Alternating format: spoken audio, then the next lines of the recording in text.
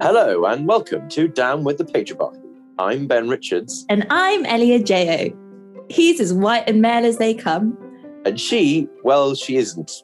But together, we're hoping to discover those marginalised composers we don't know so well. That's right.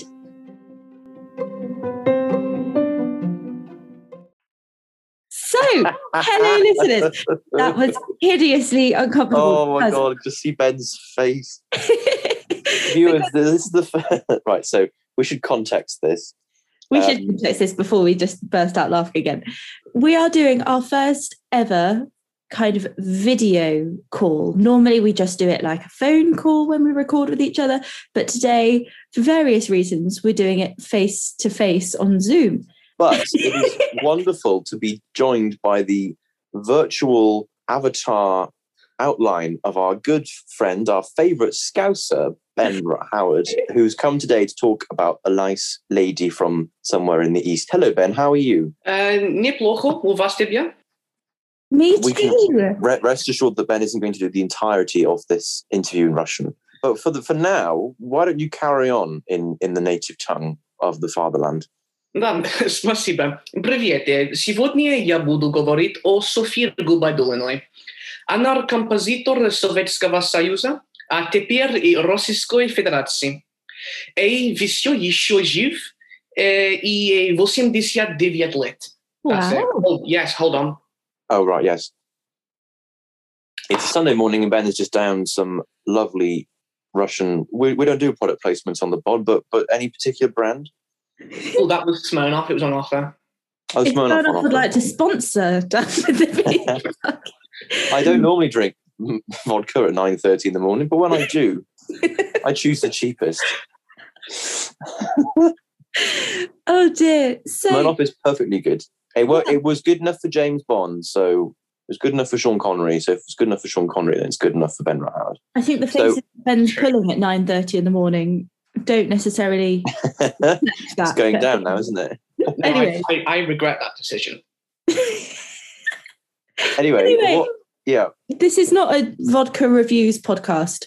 Let's have a chat about some music. So, Ben, do you want to just kind of tell us what you said in English-ish? Yes, that would help for those people that don't speak Russian. And also for those that do speak Russian, I apologise for butchering the pronunciation of that. I'm especially concerned if Dan Alfit listens to this, because I've been, I've had nightmares about mispronouncing the names. I remember an early dissertation meeting when I was talking about all the Russian composers I liked, and he would go on after everyone and just correct my pronunciation of said person. Yeah. He probably does. He normally tunes in, and if he knows who this is going to be about, then he definitely will be. So apologies in advance, Dan. Yeah, and especially for this one, because I've been told by several people how I am meant to say this wonderful lady's name, and I'm still scared that if I'm going to be mid-sentence, I'm still going to mess it up. And it's not particularly difficult. I've just now got a complex. It can't be worse than my Sophia Gubaidelina. So that's what I said the first time. It also means you'll now get an angry email from Dan for saying that. Sorry, I can guarantee it. Sophia Gubaidelina, yeah. Yeah. So I actually said, hi. Today I'm going to be talking about Sophia Gubaidelina. She is a composer of the Soviet Union and also the Russian Federation. And she is still alive. She is 89 years old. 89. Wow. Does she have Instagram? No. I did look up Sophia Gubaidelina. See, I've got a complex. I've been able to say her name perfectly for Sophia G. About 3 years.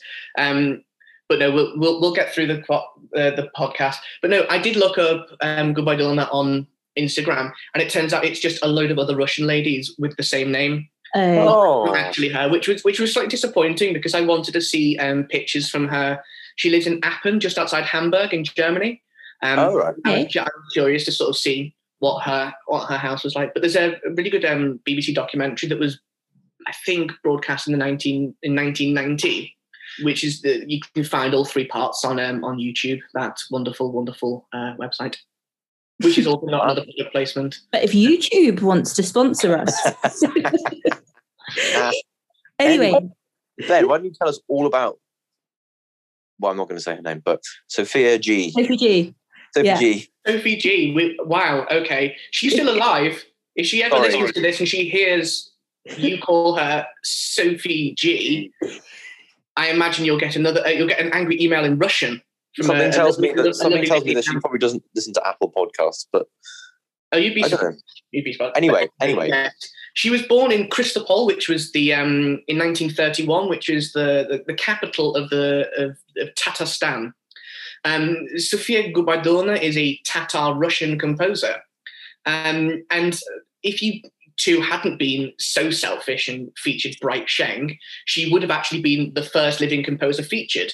But I guess I'll just have to settle for the oldest living composer featured instead. And as I've already said, she's 89 and considerably older than Sheng, who is only 65. And the first living female composer that we have discussed.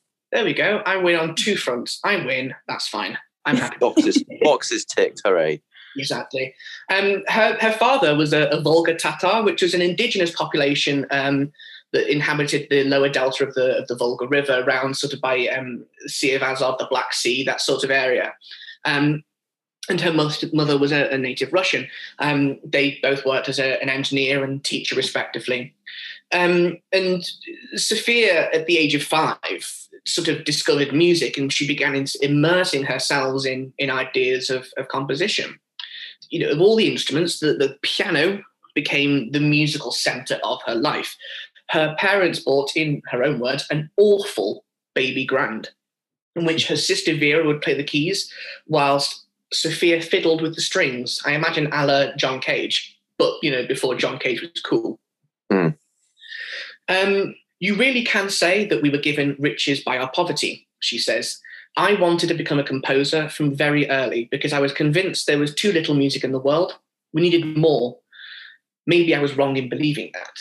She has a sort of a wicked tongue-in-cheek sense of humor, which is one of the other things that really endears me to her in a sort of, parasocial relationship sort of thing.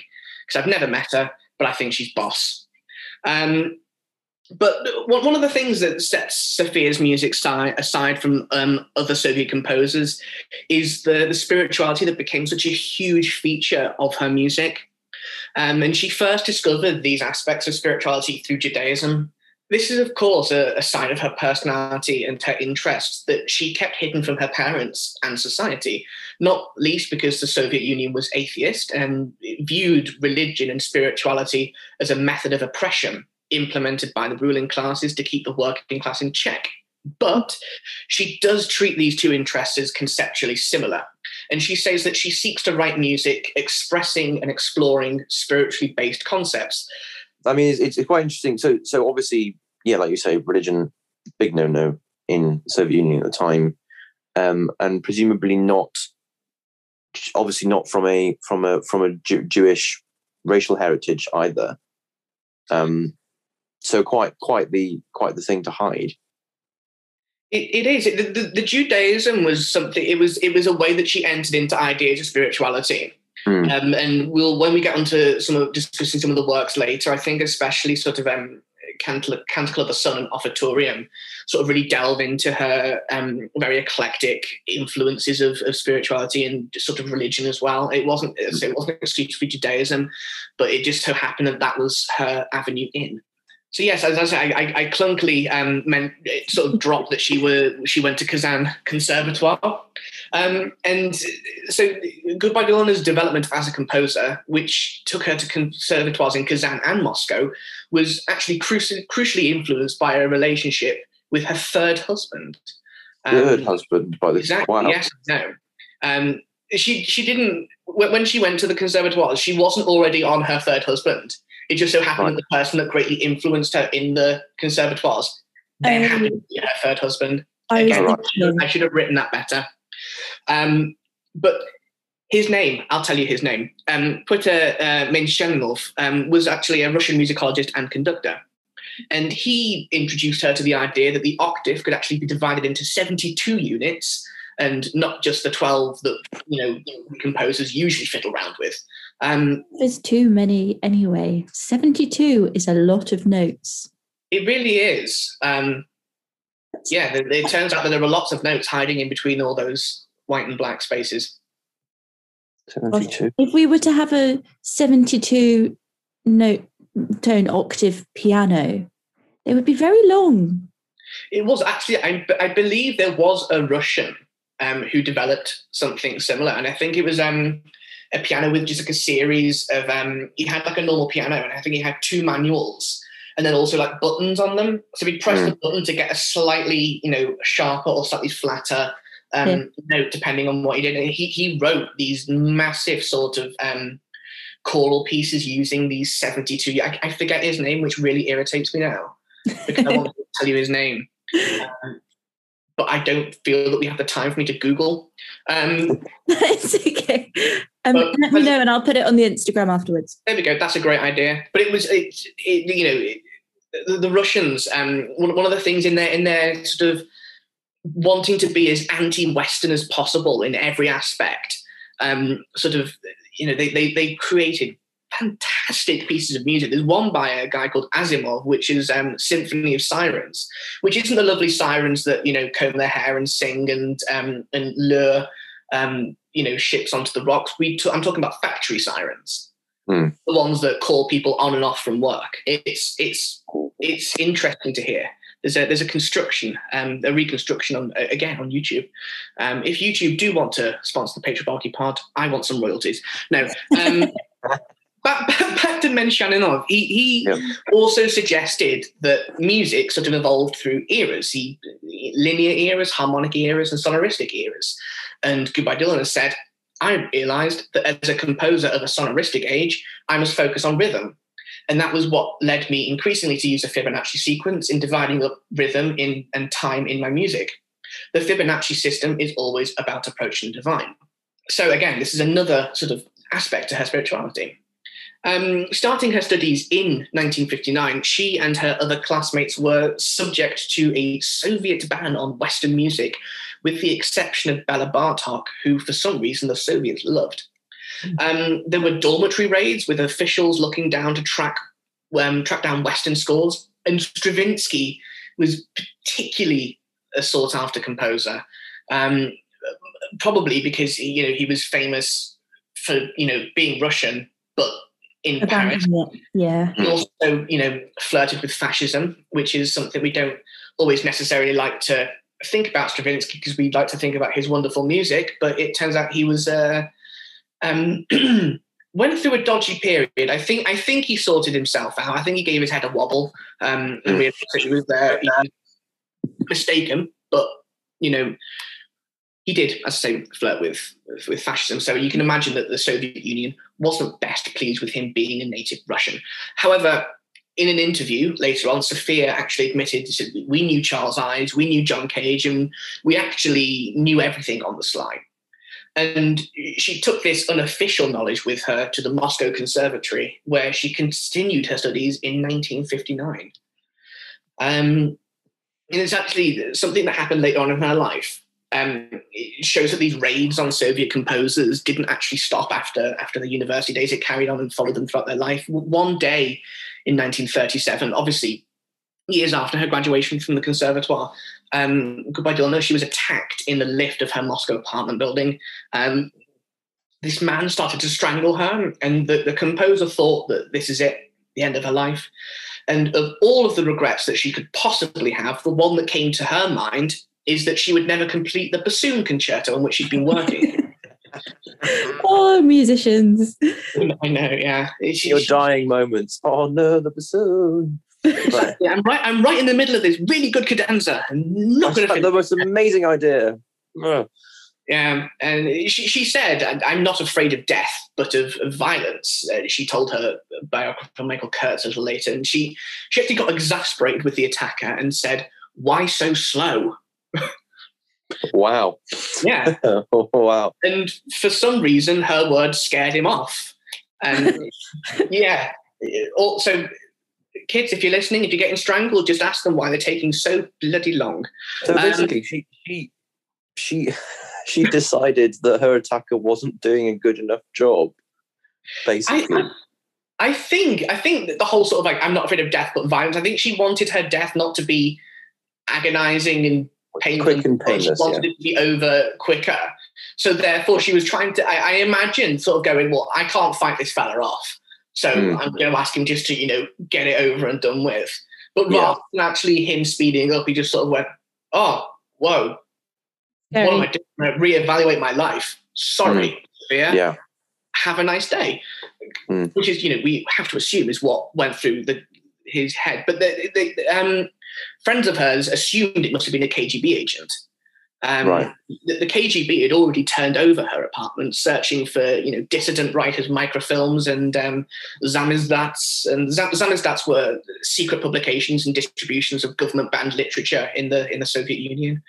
So I realised that that's not a very common word that we use in the UK. That is very true, actually. And sort of with later on, when it came to her final compositions and her final evaluations, with typical Soviet transparency, her teachers criticised her music, and it was deemed irresponsible. Her teachers justified this criticism on her exploring of alternative tunings. Again, those 72 notes that we can get from the octave. And however, despite this setback, it was actually during her time at the Moscow Conservatoire that she became acquainted with everyone's dear Soviet friend, Dmitri Shostakovich. And some of us here even have framed pictures of leaves that were taken from his grave. I do. It's up there. You can see that one. That's a bit sadistic, not going to lie, but that's okay. It is a little bit, but I wonder what wonderful friend went to Russia and brought that back for her. Oh, yes. Anytime, dear. That's cute. But, Dmitri Shostakovich even actually evaluated her final examinations. So this was a big deal. Wow. In multiple ways. And he actually encouraged her to continue on her compositional path, despite others calling it mistaken. He said, be yourself. Don't be afraid of being yourself. My wish for you is to continue on your own incorrect way. And responding to this, I know it seemed backhanded, but for a Soviet, that's a compliment. That is a big compliment. And Sophia said, I'm grateful for the whole of my life for those wonderful words. They fortified me and were exactly what a young composer needed to hear from an older one. It gave me the courage to follow my own path. But this sort of early criticism from her own teachers was never really forgotten, and Goodbye Dolina always considered herself to be a little more cautious than her other contemporaries. She started experimenting with serious techniques much later than other composers of her generation. However, she doesn't necessarily view her caution as being a negative thing. She even refers to herself as being a very late autumnal fruit kind of composer. But when I quite like that that sort of self-evaluation. I'm a very late autumnal fruit kind of guy. What is an autumnal fruit? Plums. I don't know. No, I don't think plums are. We used to have a plum tree. I apologise to all those plum aficionados, but I know blackberries are. Blackberries. Yeah. Because there used to be a massive, in my house back in Liverpool, and we live right next to a big sort of field, and they have loads and loads of blackberry bushes on the back, and we used to go and we'd honest to God, pick about 5 kilograms worth of blackberries. Oh, wow. It was incredible. But then some, private landowner decided that they were going to build houses for people. Selfish. Oh. I know, horrific. You're allowed to swear on the podcast, Ben. It's okay. I'm trying not to. I mean, we get to Stalin a little bit later, and I might call him a dick, but, Well, when we had Matthew Swan on, he was like, can I swear on this podcast? And we hadn't sworn on the podcast. And we were like, yeah. And then he just came out and he was like, this is a fucking disgrace. And we were like, oh, okay, right. Well, there we go. I think that's my bar.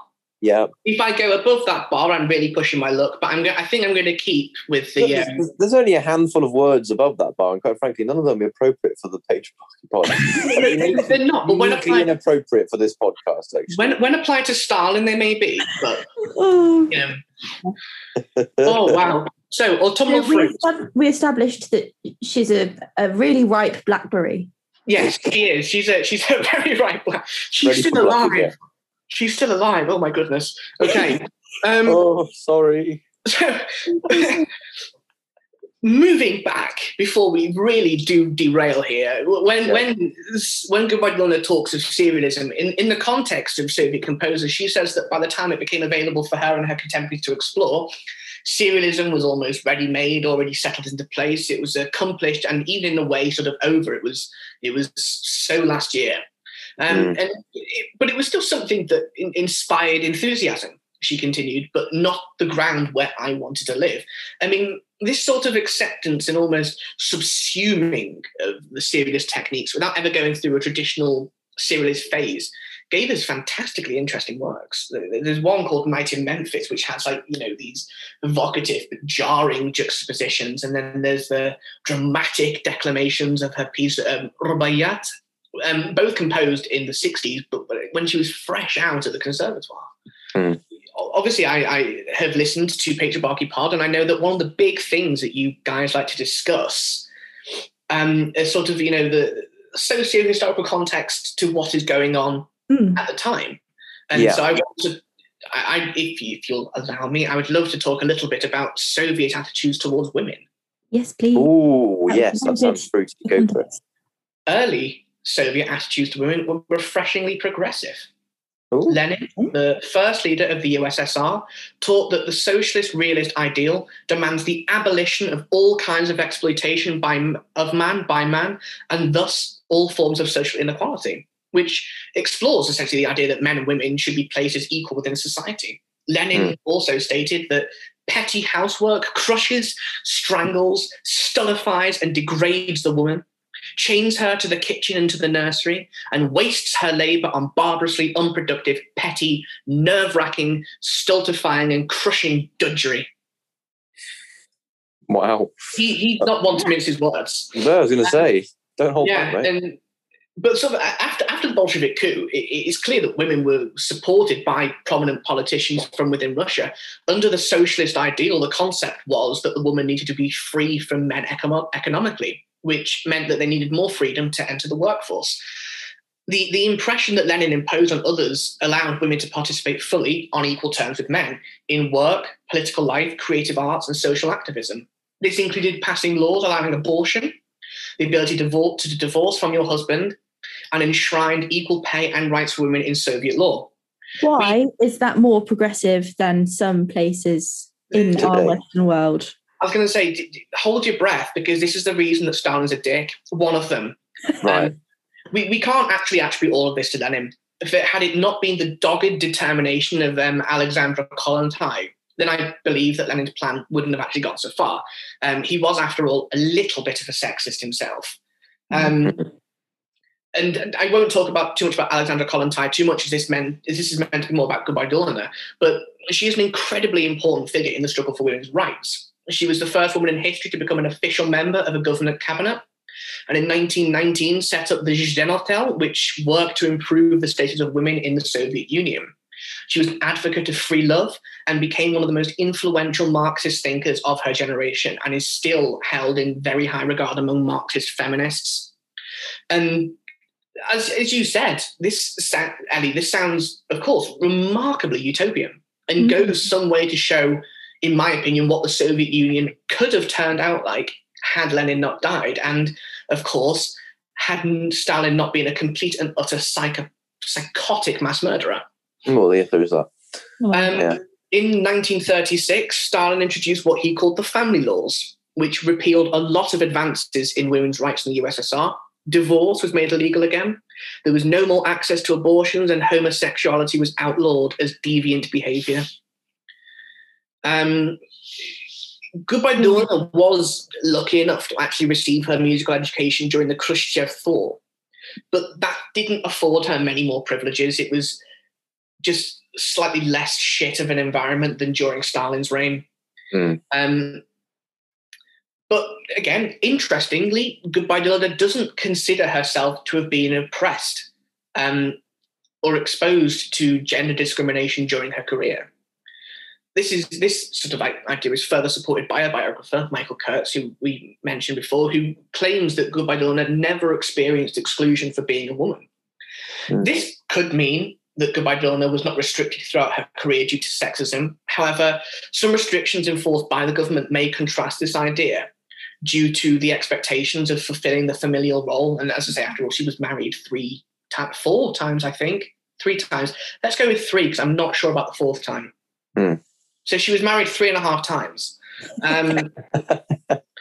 By the time Goodbye Donna actually reached her compositional maturity, well, let's say mature enough that she could actually start earning money from her compositions in the way that Soviet artists were paid had been changed. Khrushchev assumed power of the Soviet Union in 1953, which is also the year that Tenzing Norgay and Edmund Hillary completed the first successful ascent of Mount Everest, just in case you wanted to know. But Khrushchev's administration consolidated the authoritative position of the Union of Soviet Composers as the dominant administrative authority over the state sponsorship of classical music, something which had begun during the later Stalin years.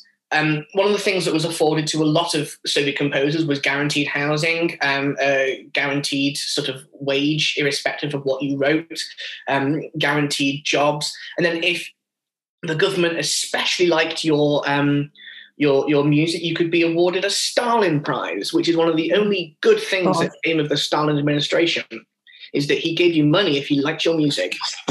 But no, there's one. It was a recent discussion we were having in one of the Antigone Soviet module, of course, at the moment. And we were discussing Song of the Forest by Shostakovich, and he won a Stalin Prize of 100,000 rubles for this piece of music. And then we were looking at how afterwards, the likes of, I think, Taruskin and Frodola Walker were sort of discussing how good this piece of music actually is. And our lecturer, she said, what do you think Shostakovich would make of all this, people ripping down his music or saying that it's okay? And I just sort of went, well, he has 100,000 rubles. I don't think he'd care. No, I wouldn't. How much is that in pounds? I don't know, because it's also adjusted for inflation, but it's about at the moment, it's about 70 rubles to the pound. I imagine it was, I don't know, maybe like 30, 40. It's a lot of money. A lot of money. It's a lot of money. You wouldn't say no, would you? Absolutely, absolutely not. Yeah. Sort of also during this sort of period, during the Khrushchev thaw, there sort of emerged 2 channels of music. There was the official government-sanctioned music and then unofficial music. There's actually an excellent book on this by Peter Schmelz called Such Freedom, If Only Musical. I'm not advertising that book because it's very expensive, but if you can... They want to sponsor us. If Peter Schmelz wants to sponsor us, no. But along with my good mate, Alfred Schnittke, Goodbye Donna was considered a part of this unofficial channel, due in no small part to the view of the Union of Soviet Composers that she was sort of part of the Soviet avant-garde. In 1979, Khrennikov publicly denounced Goodbye Donna and other experimental composers in a public address to the Composers Union. And similar attacks surfaced in the state-sponsored media like Pravda, which was also the same newspaper that called Lady Macbeth Muddle instead of music. She said that being blacklisted and so unperformed gave her artistic freedom, even if I couldn't earn much money, she says. And I could write what I wanted without compromise. I also realised that I haven't actually. These composers were called the Khrennikov Seven, and I think I discuss it a little bit later on. If I don't, I will just sort of say something in a really inappropriate random place, and then I'm sure the magic of editing, you can just sort of splice my wonderful voice and just whack it on the end of this bit here. I will. It shall be done. And again, sort of like in the vein of making money, a lot of Soviet composers, Goodbye Donna turned to film composition as a way to make money. She's actually most famous for writing the music to the famous Soviet cartoon, The Adventures of Mowgli. And while this may seem potentially somewhat demeaning to a composer of her caliber, it was an easy way to make money. And even composers like Mikoslav Weinberg, who was a very good friend of Shostakovich, turned to scoring cartoons. He actually wrote the music to Winnie Pooh, which is the Soviet version of Winnie the Pooh. Yes, I remember My favourite book. that in first year music. Oh, and it's a great. I've watched it. There are quite a few really cool Soviet cartoons. There's another one called Hedgehog Gets Lost in the Fog, and that one does exactly what it says on the tin. It's a hedgehog and he gets lost in the fog.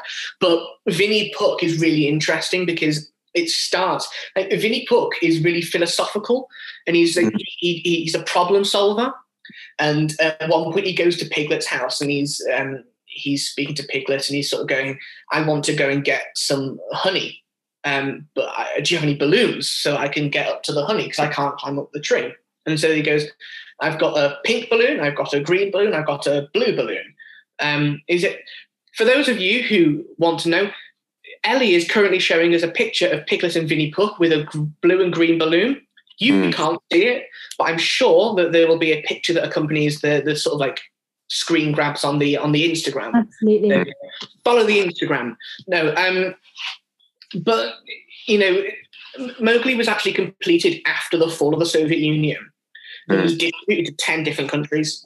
There's a particularly wonderful dubbing job done in the US version.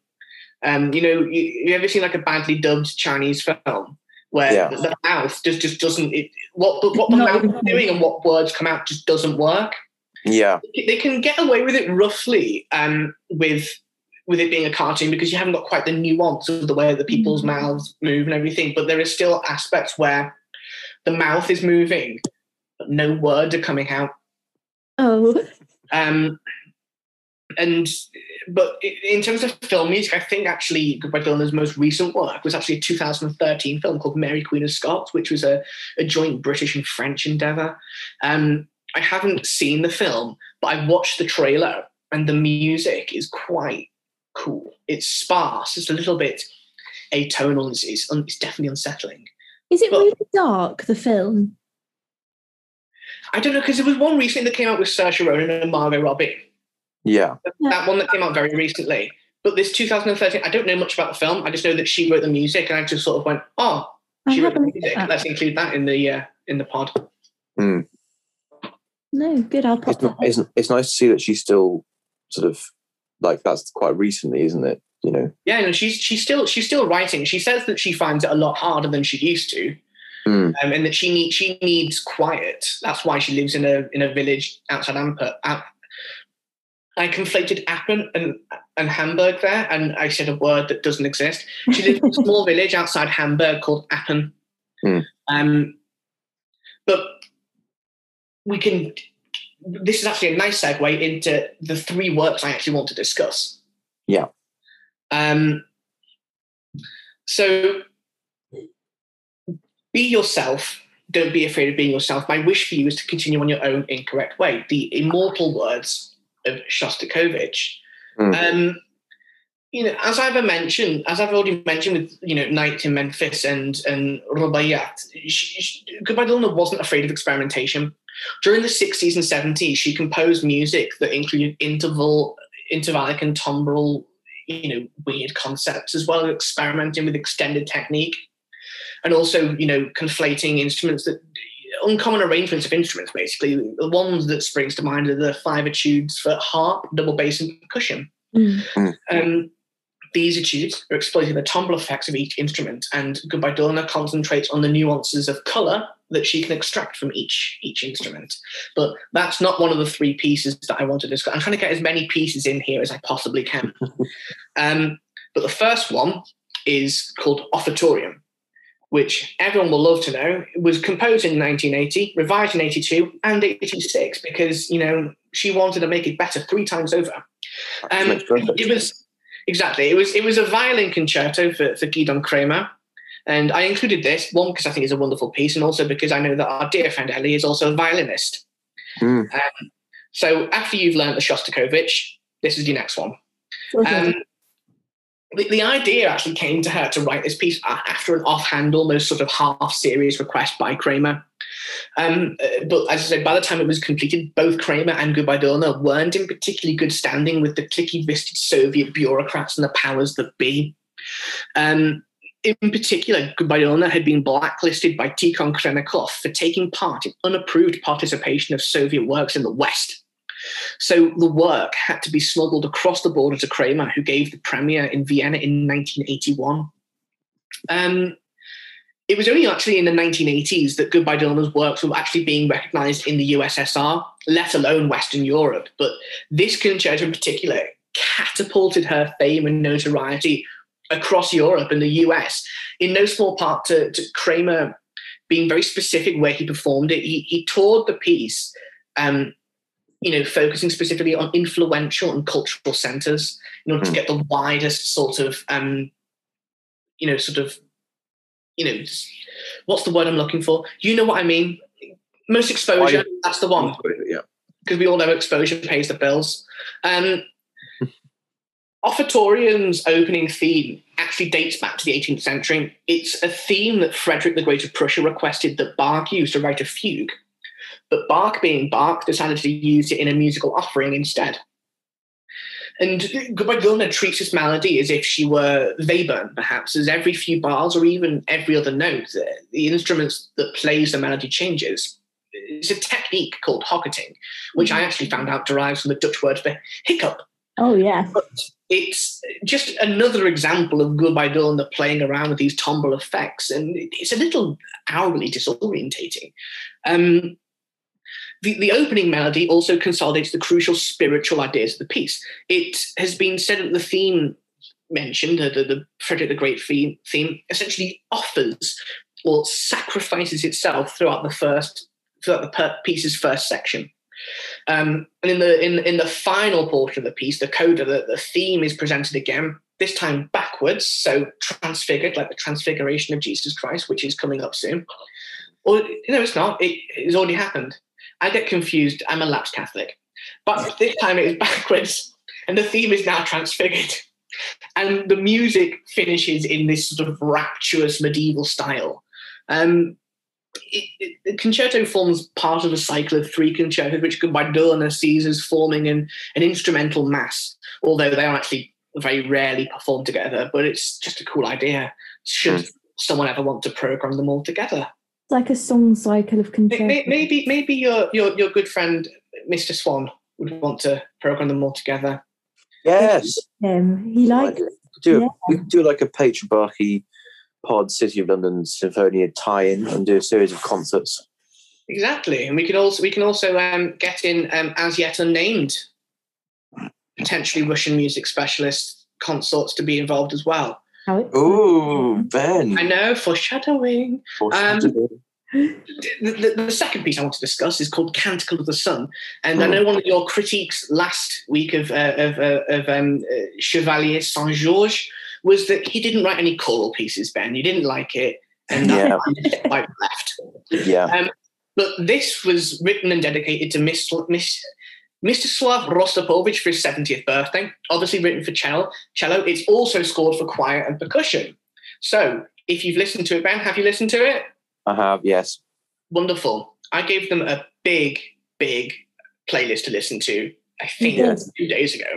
Quite a long playlist. But no, this was like, we were chatting before we started recording about this. And I find it interesting that it sort of exists in a sort of almost permanent stasis, this piece. It's sort of, it's not like, I don't mean like in a kind of minimalistic sense, but more in a kind of, it feels like it has the space to breathe and just to exist as, it's not trying to sort of say anything uber specific. It's just it's this kind of, like we've been talking about the spirituality aspect. It feels very, I'm not going to say it feels very spiritual because that's such a weak thing to say, but I did just say it.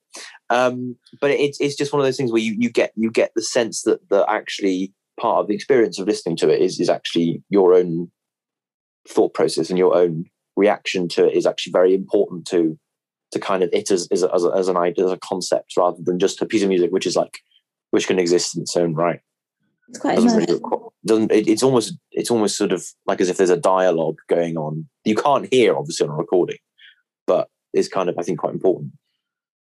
It's interesting that you say that, because this is one of the pieces that I think really combines a lot of the spiritual ideas. It includes Catholic, Orthodox, Muslim, and Jewish elements, and canticle evokes an interaction and almost interdependency of the traditional four elements as well: earth, wind, fire, and air, as well as sun, moon, life, and death. And in trying to depict these, Goodbye Dorna makes remarkable demands on the soloist. But then again, Rostropovich was a fantastic cellist. Yeah, so he was. She probably thought, if I'm going to be able to write this crazy music for anyone, it's this guy. In one passage, the cello's C string has to be tuned down between phrases, and then a stick is substituted for the bow before the soloist abandons the cello altogether. I imagine places it on the stage, doesn't just, throw it away and hide it somewhere. But it's to prompt responses from the choir with a flexitone played with a double bass bow. And, when you actually listen to the piece or actually see it performed, it doesn't seem gimmicky. It's not alienating in any way. Because I know that sometimes extended techniques, people can see and listen to them and sort of go, what's the point in this? But instead, it sort of creates something that's sometimes unsettling, but it always seems to involve ritual. And in the musicians and audience alike feel like a part of the performance of this piece. BBC Music Magazine said that the canticle is not so much a concerto-like conversation as it is a follow my leader mystical journey in the glorification of the creator, the elements, life, and eventually death. This is just a great example of how her spirituality comes to be the biggest structural component of her compositional style. Yeah. And the last work I sort of want to highlight in this extraordinary woman's compositional output is Stimmen verstummen, which means voices silence. Because this is something you said, the space for her music to breathe, there are aspects of silence that run through her entire sort of compositional output.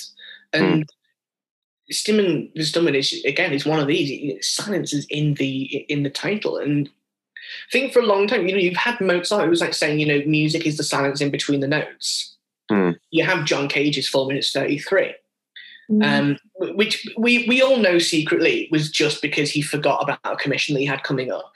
That has to be the case. No one has the audacity to go up to somebody and go, oh yeah, you paid me a lot of money. Here's the piece, just 3 movements of tacit. That's not a thing.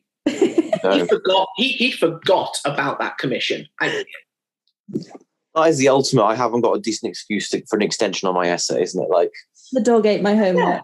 Yeah, it is, and it's everyone sort of goes, oh, if you ever feel bad about procrastinating, remember that Mozart wrote the overture to one of his operas on the day it was due to be premiered. I mean, there are 2 things wrong with that. One, Mozart was arguably a musical genius and so can afford to procrastinate. You can't. And secondly, if you want a real procrastinator, John Cage. Yeah, for sure. We got up on the morning of the performance and decided, do you know what? I'll wing it. Work. Yeah. There we go. Tacit. Off you go. Again, this is not about John Cage. It's about Goodbye Dorna. But Stimmen verstummen is made up of 12 movements and primarily organised around 2 themes. Now, buckle in, you two and everyone listening, because I'm about to say a lot of numbers in quick succession. Here we go. Okay, warm up. That vodka's coming in handy now. The first theme is that of a major triad, occurring as a D major in the 1st, 3rd, and 5th movements, and as G major triad in the 10th and 12th movements. The second theme, that of effort and ruin, occurs in the 2nd, 4th, and 6th movements. Movements 1, 3, 5, and 7 become progressively shorter according to the proportions of the Fibonacci sequence, and breathe. Well done. That was like very nice, Ben. Something from Hamilton. Very nice. That was really off the cuff, and that has not been something that I have practiced in the mirror at all. 100%. Yeah. 100%. As I said before, we do not prepare for this podcast. No, you two don't. I do. Ellie does. Okay. I remember sending that, when this was like 1,500 words that I prepared on this, and Ben said, this is more work that you've done than we've ever done for any of our other pieces. And I then continued to make more and more notes, and eventually got to 7,000 words. Yeah. And I condensed it back to just under 3,000, just to be able to discuss things. And Ben still insists this is the most work he's ever seen done on one of these episodes. So I'm quite happy with myself. I mean, I'm not saying that Ellie doesn't make notes and reads from them, but like I think even she would agree that they are not necessarily as. They're not as thorough, but then I do have to do a drawing and edit them every week. So, whereas I have none of those things to do, and I still don't prepare. So shocking. Ellie, if you ever want to replace one Ben for another Ben, I'm always here. I know where you are. Thanks. But this symphony, Vistimmen, is it Vistimmen? No, it's not. It's Stimmen Vistimmen. That's the one. Yeah, after all those wonderful long sentences about movements and words, and I mess up the title of the piece. The symphony is notable for its careful and innovative use of silence. Though the eighth movement has the largest proportions of the work, the climax actually takes place in the ninth movement, when the conductor motions before a silent orchestra. The motions the conductor makes are meant to make his hands move increasingly farther apart from each other. Again, you won't be able to see this, but I move my hands farther apart, demonstrating that. They move apart from each other according, again, to the Fibonacci sequence. And this conductor solo is repeated at the end of the work, when after the last note is sounded, the conductor continues to motion for several minutes, which, as anyone who's ever tried to conduct before will realize that is a lot easier than it sounds. To just be stood in front of people, waving your arms, and they just do nothing. Well, yeah, because that's actually what normally happens when you want to play actual music. That's really interesting though, because like it's we always talk about the conductor being the one that can't make any noise, but in that, effectively, what's happening is that they are being made into an instrument of some kind of expressive quality, whether that quality is a visual one rather than an oral one. I think that's fascinating. That's really interesting. I as a conductor myself, I appreciate that is kind of giving the conductor's job an entirely new kind of role and sort of purpose. I like that. That's great. No, it is interesting, especially for me, taking into consideration the fact that when I first heard this piece, it was on a recording on Spotify. And so the final movement ended and I still had 3 minutes. And I was like, what's going on? They just have 3 minutes of silence at the end. I imagine where the conductor is still doing what he's meant to be doing. Yeah. I didn't understand that because I couldn't see it. Yeah, exactly. That's the thing. Some of these pieces really do have to be appreciated live, don't they?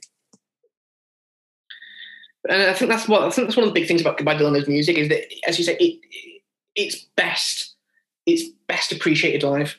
Because a lot of it does involve. That's the same with a lot of Soviet music. Like it took me until I really played Shostakovich that I felt like I completely had got to grips with it and understood it. Because I think you have to be completely immersed in it before you understand it. I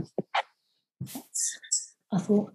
No, absolutely. Because a lot of Soviet music is centered and focused, especially the earlier stuff, around the proletariat, around the workers. The idea is that, there used to be like, composers that would exclusively write workers' songs. Yeah. So that, people in factories could sing them. Most factories had their own separate choir. And I mean, to be fair, this is something that could be, a different episode. Not necessarily looking at a specific composer, but looking at the way that music was designed in the early Soviet era, sort of, from 1919 up until about, 32, before, as I say, Stalin went absolutely nuts. And looking at how music was sort of integrated into the workplace and was integrated among society, and how it was used as a vehicle, yes, to peddle propaganda and to peddle, socialist realism and the Soviet way of life, but also included people and included a mass movement of teaching people music that I don't think has ever been repeated. Yeah. I appreciate that from a political and, societal point of view, The Soviet Union was awful. It was far from brilliant in any stretch of the imagination. But especially sort of like the early Soviet optimism that you find in the years of Lenin after the Civil War, and sort of just the first few years that Stalin came into power before he started to crack down, there was an awful lot of freedom that these people were able to experience. And there was a lot, it was very, it was quite a liberating experience. And, a lot of people were really excited to see what happened. And as I say, I feel it a shame that I feel that it would, for me, from a historical point of view, I'd have loved to have seen what happened had Lenin lived longer. Yeah, and that's a huge what if in history, isn't it? Exactly, it really is. And when I'm talking about Goodbye to London, we're talking quite a lot of time afterwards. She started. It was 53. She entered the Kazan Conservatoire. Yeah, and so things had changed. The optimism had left. You'd had Stalin, and you have the Khrushchev thaw, but it wasn't until much later, sort of like the 80s, and then eventually the collapse of the Soviet Union, that this true freedom was sort of able to flourish. And freedom in a very sort of capitalist sense, which I would argue isn't freedom. But this is not a political podcast. But, and I shall stop now before I get myself into trouble. But let's take it back to somewhere where we can talk freely and sort of wrap up our thoughts on Sophia. I mean, obviously, I feel like in the this feels terribly inappropriate when we're talking about a live 89-year-old former Soviet Russian Federation composer about Tinder swiping right or swiping left. Somehow it seems rather inappropriate. But I feel like, Ben, you provided us today with such a not just detailed but vivid discussion and thought on her and her life and also her in her context. And I think that particularly is really amazing to hear. This the fact that perhaps people don't really know or understand the history of female issues in Soviet Russia. And it's actually interesting because it's not just a simple she was oppressed and she overcame her oppression kind of story. It's actually much more nuanced than that. I think, what a fascinating woman, and with an amazing life. And I think musically, probably this is some of the most challenging music we've discussed on this podcast. And I think that's partly because of when we talked about Bright Chang, just partly because of the era that we initially have been looking at, has been very much focused on the kind of late romantic period. It is really refreshing to hear a voice like hers and to hear idea. I just feel like the music is treated in such a different way to how we conventionally appreciate music and actually, but also surprisingly accessible. This isn't like Harrison Burt Russell chaos. This is it's definitely listenable to. It might not necessarily make an impression the first time around, but I think it's great. Stick with it. It would be my suggestion is listen to it, go, this is a bit weird, listen to it again, and then you'll sort of go, actually, no, I get it. I understand it. The one I'd definitely go in for Stimmen Verstummen. That would be the one I'd enter with, because I think it's quite easy to listen to. It reminds me a lot of Messiaen's Tarantino Symphony. I've pronounced that wrong. I'll stick to it. Yeah. No, I agree. There are some bits of it that I listened to and I was like, same as I did with Bright Chang. And there were some bits that I listened to and I was like, I love this. I really love this. Like, especially in the canticle. Yeah. But swipe right, swipe left. I'm swiping right. Right. Swipe right. Yeah. Cool. Absolutely. I mean, I'd have terminated our friendship had you said swipe left. No, we're swiping right. This has been a real privilege, actually, to have Thank somebody. You so much. Yeah. Actually, we should have just said the reason Ben's an old friend from Holloway who's currently studying for his master's at Bristol University.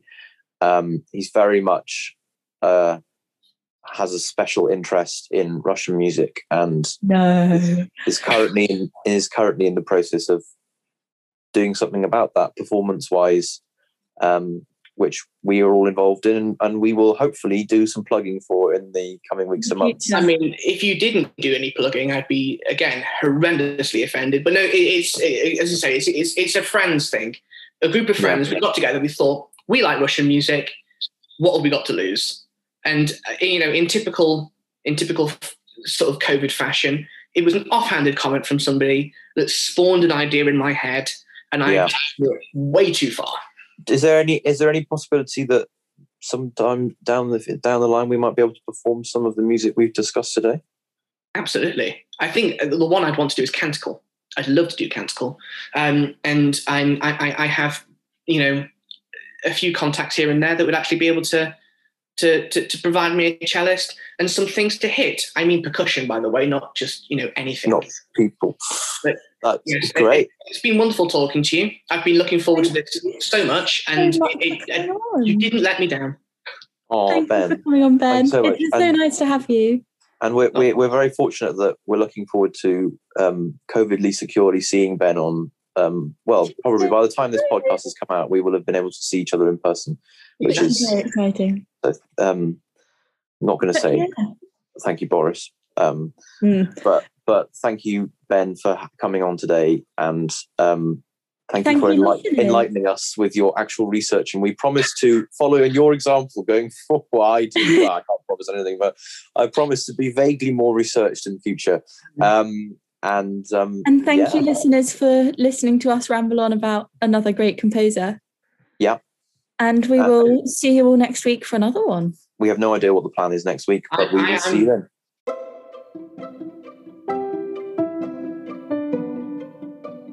I'm waving goodbye to everyone, just so they know. We'll wave goodbye too. Bye. Bye, Ben. And thanks, guys, for listening. And we will see you next week.